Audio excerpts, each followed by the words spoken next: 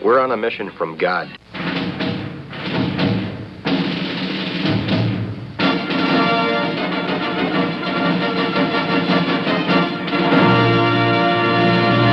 And now for something completely different.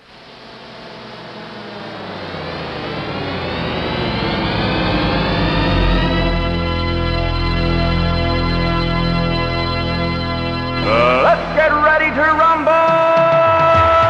Yeah, baby, yeah! This is Pastor Jolly John Lekumsky coming to you from New Athens, Illinois. And this is Pastor Matt Youngblood Clark coming to you from Ascension Lutheran Church in South St. Louis. And this is Wrestling with the Basics.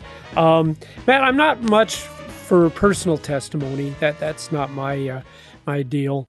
But I would like to start with a personal testimony this morning, if I could. Would that be all right? That's fine. Testify, Pastor John. Go ahead. So we went down to Florida. Lynn's dad, Jerry, 95 years old. Jerry, of course, brings us a lot of good jokes. I don't know what we'll do when the Lord takes Jerry home, because he's often the source of any openings. good jokes on Wrestling the Basics can be attributed to Jerry. Anything that made you laugh, probably that was Jerry's. So anyway, we're flying down to Florida, and I go to the TSA guy there, and you got to hand him your ID, and I hand him my license, and he says, your license is expired. Okay. Oh no, John. And this means my license is really expired, because my birthday, by the way, if anyone wants to give me a present, my birthday is just in a few months, February 18th. Okay. Which means, since I flew like 10 days ago, that my license is like 8 months expired. Oh no! Okay, so it ain't even close to the date of renewal. And luckily, because I'm thinking, well, what am I going to do now? I won't be able to get on the airplane, And he said, you're lucky, because the TSA gives you 1 year after the expiration of your license. Is that but right? He said, I didn't know that. You better get that tended to when you get home. Well, yeah, I didn't know that either, and thank God for that. Because seriously, I guess I would have just had to let Lynn go, and I would have been sitting there on at the terminal. Was this some kind of scheme, John, for you to be able to stay in Florida? You know what? I never thought about that. So I'm sorry, dear. I'm going to have to stay in Florida. So that's my other worry. So, no, I'm talking about not getting to Florida. But now you're right. I'm down there. And of course, you know me, Matt, I worry about everything. And so my whole 10 days in Florida, I'm worried. Will the TSA guy here not be so lenient? Maybe I won't get out of Florida. Oh, so this was in St. Louis. Oh, I got you. Okay, you're going as we're leaving. Okay. That makes sense. But you're right. Then I'm wondering, will I have trouble getting out of Florida? And I'm wondering, well, what's going to happen when I get back? Do I get fined? I've never been that and I'm thinking, I've been driving illegally for 8 months, and what are they going to make me take the driving test again? Will there be some kind of penalty? I'm just wrestling with this. I have no idea what to do. And Matt, these little things, they drive me crazy, and I'm just anxious and thinking about this. And guess what happens on the day? This is the very day we get home, and I go to the mail. Guess what I find? What did you find? A letter from Jesse White, the Secretary of the State, telling me that all I need to do to renew my driver's license is to go online, and for $30 they'll renew it. In fact, the letter I got says, we don't even want you to go down to the driver license facility. We're way too busy to handle people like you. You have to either call this 800 number or go online and tend to it. And so in 15 minutes time, the whole thing was resolved. And apparently, because of COVID and what have you, they're 8 months behind in terms of sending out the renewal notices. But wasn't that crazy that the very day I got back, there was the renewal notice. And so my testimony is, don't we have a wonderful God?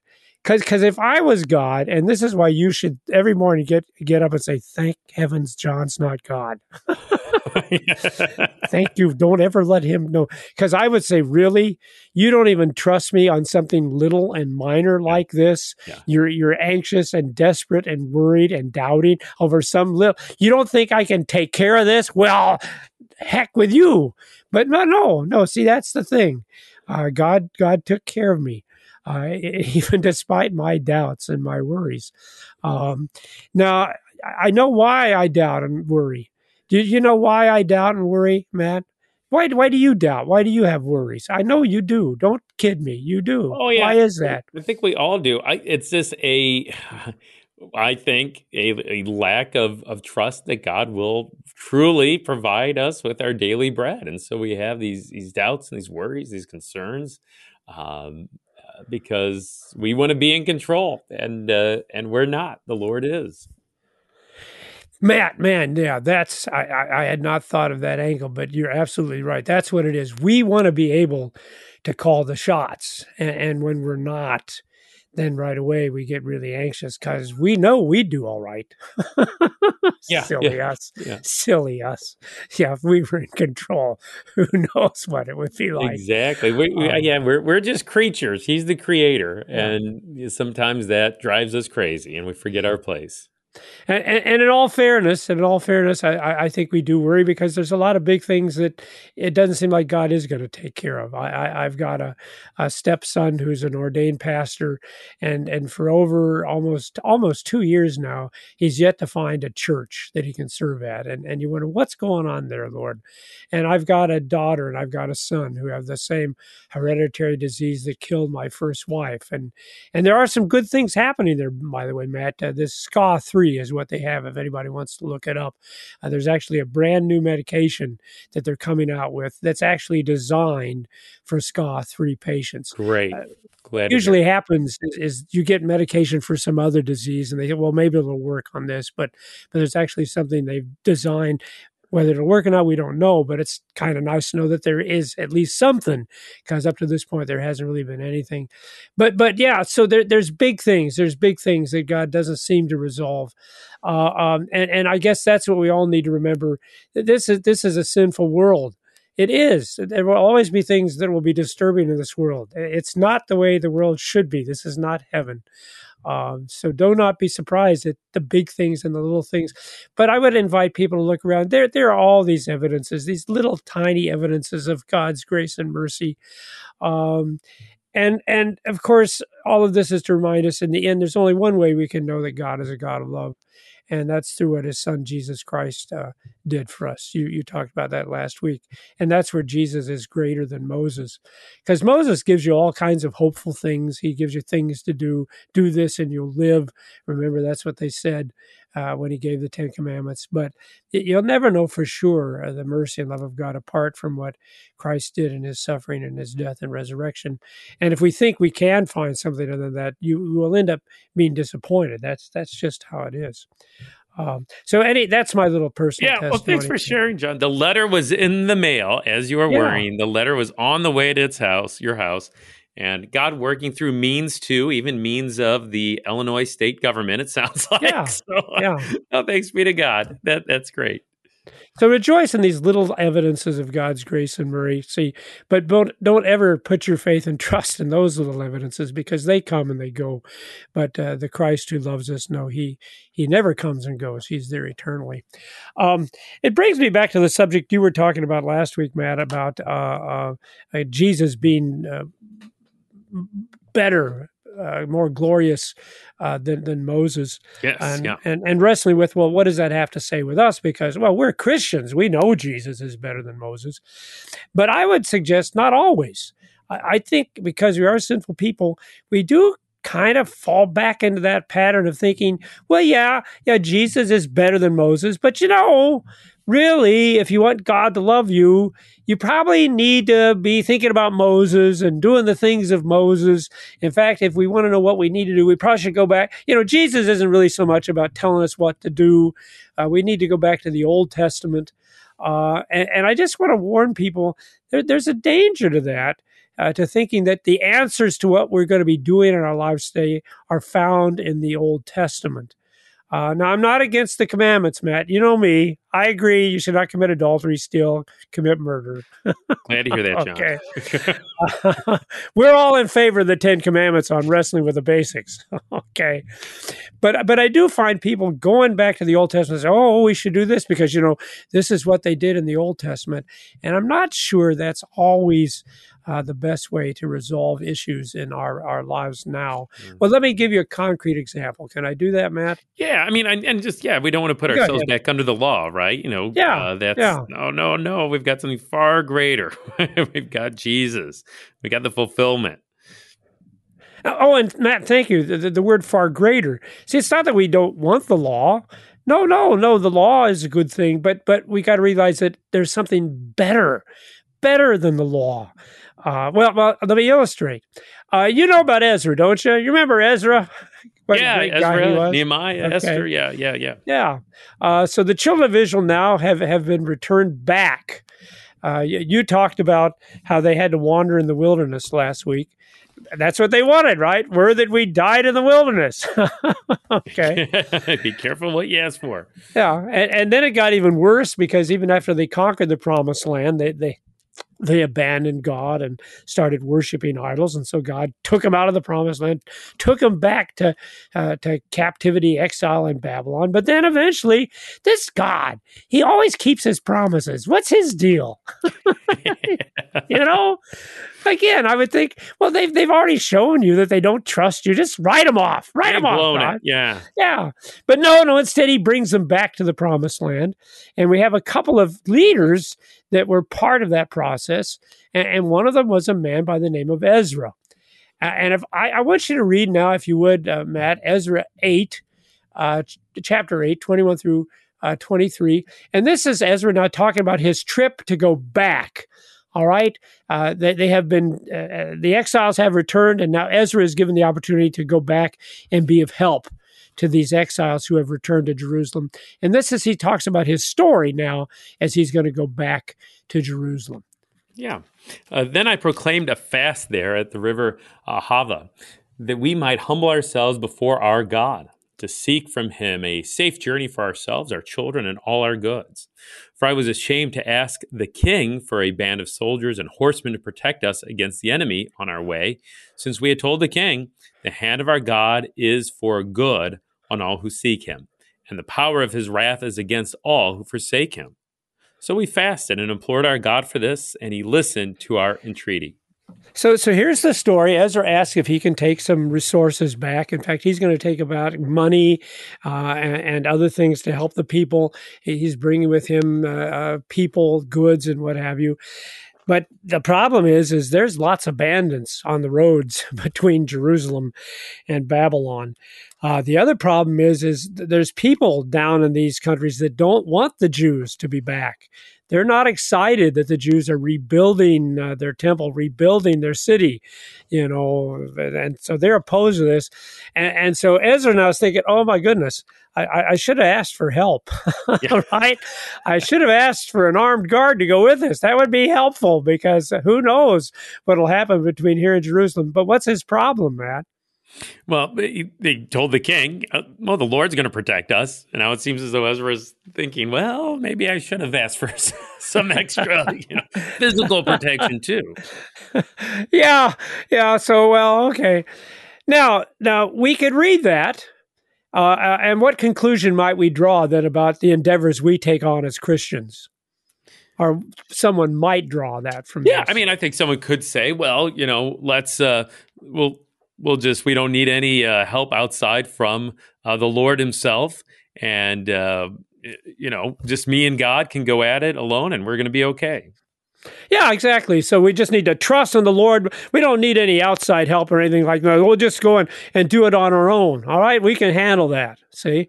And now here's the problem. So you read that story in the book of Ezra, and you might conclude, well, I guess whatever we do as Christians, we just can't rely upon any worldly help. We can't seek any outside sources. We just need to put our trust in the Lord, and everything will work out, So you need a new refrigerator? Well, you pray to the Lord, so you get a new refrigerator, but don't do anything. No, that's all in the Lord's hands.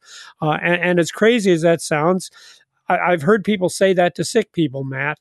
Mm-hmm. I've heard him say that. You just need to have more faith. Yeah. In fact, here's a sad story. I understand that's the way it was with Jimmy Carter's mom, that she didn't want any doctors because she said, well, the Lord will be able to take care of this, Yeah. And people do. They have that attitude. And we could say, well, isn't that what we were taught in the book of Ezra chapter 8. Now, here's the problem. There's another great leader who returns to help the people there in Jerusalem, the exiles who return. His name is Nehemiah. All right. So let's read Nehemiah's story in chapter 2 of Nehemiah. Yeah. Then the king said to me, what are you requesting? So I prayed to the God of heaven. And I said to the king, if it pleases the king, and if your servant has found favor in your sight, that you send me to Judah, to the city of my father's graves, that I may rebuild it. All right, so Nehemiah wants to do the same thing as Ezra. I want to go back there to my people to help them. Okay? Yeah. So the king said to him, the queen sitting beside him, how long will you be gone, and when will you return? So it pleased the king to send me when I had given him a time. And I said to the king, if it pleases the king, let letters be given to me to the governors of the province beyond the river, that they may let me pass through until I come to Judah. And a letter to Asaph, the keeper of the king's forest, that he may give me timber to make beams for the gates of the fortress of the temple, and for the wall of the city, and for the house that I shall occupy. And the king granted me what I asked, for the good hand of my God was upon me. Then I came to the governors of the province beyond the river, and gave them the king's letters. Now the king had sent me with officers of the army and horsemen. So what's the difference now with the trip of Nehemiah? So Nehemiah is not empty-handed. He's coming with letters from the king for safe passage. And not only that, but he's coming with officers of the army and horsemen. So he's coming with a cavalry here to Judah. So now what am I supposed to do? Okay. So I was reading Ezra, and it seemed to me like I should just rely on the Lord. I shouldn't seek any outside resources or help. And now I read Nehemiah, and it seems like, well, actually, that's what I should do. I should ask for support from the earthly leaders, and I should look to have earthly forces defend and take care of me. I'm just totally confused now, Matt. I don't know what to do. Have you got an answer for me? Well, I think, in both these examples, you have a trust in the Lord. So even in Nehemiah, with letters for safe passage and with soldiers with him, even still in verse 8, I love how it says, the king granted me what I asked, for the good hand of my God was upon me. So even in these resources that he's been given, Nehemiah still recognizes even those things, even these outward things, they're still from the Lord. God's working through them. So read Nehemiah 1:11, since you brought up his reliance on the Lord. Yeah. Read Nehemiah 1:11. Sure. O Lord, let your ear be attentive to the prayer of your servant and to the prayer of your servant who delights to fear your name, and give success to your servant today, and grant him mercy in the sight of this man. So the thing is, in both cases, and it's true also if we go back to that Ezra passage, that they pray to the Lord. Now, it's interesting. They're not praying to the Lord because they think this is some gimmick. Oh, yeah, let's see. If we want our project to be successful, got to pray. Okay, well, we've done that. No, this is, as you said, it's a reflection of their faith. They really know things are in God's hands. And therefore, yeah, we need to begin by asking. And it's all about the trust in the Lord. And it's okay then to receive letters from your king, and it's okay to have armed guard go with you, because those are the instruments of the Lord. That's how the Lord protects people, right? Remember the temptation when the devil says to Jesus, "Why don't you just jump off the pinnacle of the temple," right? Because his angels, they will guard you lest you strike your foot against a stone. And what's Jesus' answer to that? Yeah. He says, he talks about the angels, right? Quotes the scriptures. Don't tempt the Lord. He says, I'm not going to jump off the pinnacle, because God has ways of getting off of pinnacles. They're called ladders and steps. Jumping off is not one of the ways that God takes care of us through his angels. And certainly just going out in a dangerous area. No, that's not. No, God uses army and horsemen and things like that, and the letters of authority. So no, there's no sin in looking for those things. But it brought me to this final question. Why didn't Ezra ask for that kind of help? Do you remember what his motivation was? Yeah, so it looks to be he is thinking of the king and the type of witness that he's going to give to this king as he's being sent on his way. So he's thinking of his neighbor, it seems. Matt, absolutely. So for the sake of the king, and you can see even Ezra wrestling, thinking it wouldn't be bad to have an armed force with us. Because again, God uses earthly means to take care of us. Don't ever refuse the earthly means God gives you, because that's how God works. He works through means. It would be the same of us saying, well, I don't need to be baptized. I don't need to take the Lord's Supper because I know Jesus loves me and I know Jesus forgives me. That's true. He does love you. He does forgive you. And one of the things he's given to show that is the baptism and the supper. And it's so clear, right? Baptism washes away our sins. This is my body, my blood given and shed for you for the forgiveness of sins. No, it's not a replacement for God's love and forgiveness. It is the evidence of God's love and forgiveness. And so it is with all the earthly resources he gives us. Yeah, that's the evidence of God's presence. That's the means he uses. But you're right, Matt. You hit it right on the head. He says, but I don't know. I don't want this king to doubt. I want this king to have faith too. So for the sake of the neighbor, as you said, I'm a little okay. We'll forego this in that instance. Yeah. But outside of that, no, it's foolish for us not to just use whatever resources the Lord gives us. Yeah, and I think, along those lines too, I think that Ezra example, it's, oftentimes we say things in the scriptures are descriptive and not necessarily prescriptive. So this is describing, what Ezra's choice was at this time, and he decides that this is the best thing to do, to trust in the Lord, to perhaps refuse any protection for the sake of the king. But that's not necessarily prescribing then what we should do, that we should say no to anything, any kind of help, and just that's going to show that we really, really trust in God. Well, no, that's not the case. So again, descriptive, but not prescriptive in that case. And we need to remember this too of even the advice and the things that are laid down in the New Testament. Christians sometimes do, and Christians sometimes don't. Now, again, as I said at the beginning, I don't think there's ever an instance where a Christian would commit adultery and say that was a good thing to do, or to steal from someone and say that is a good thing to do, or to kill someone. Although, if we are called to serve in the military, we might very well have to kill someone. But again, see, not as murder. No, in defense of our people, defense of our country. In fact, it should not be a thing of murder. We're not, in fact, if given the opportunity, we would want these people to be spared. But you get what I'm saying, Matt? Outside of these very clear dictums, you're right. We should be really careful about saying, oh, well, they did this in the Bible, so we need to do it. No, we need to understand, well, why did they do that? Because as Jesus has taught us, the commandment is summarized by fear, love, and trust in God above all things, and love your neighbor as yourself. And that may be different in a different situation. Again, I'm not arguing for relativity. No, things are not relative. But sometimes they would eat meat offered to idols, and sometimes they refused to meat offered to idols. And sometimes Paul would have his fellow servants circumcised, and other times he would refuse to have them circumcised. And you hit it right on the head. It's what it does for the neighbor, how it impacts him. That's the key thing.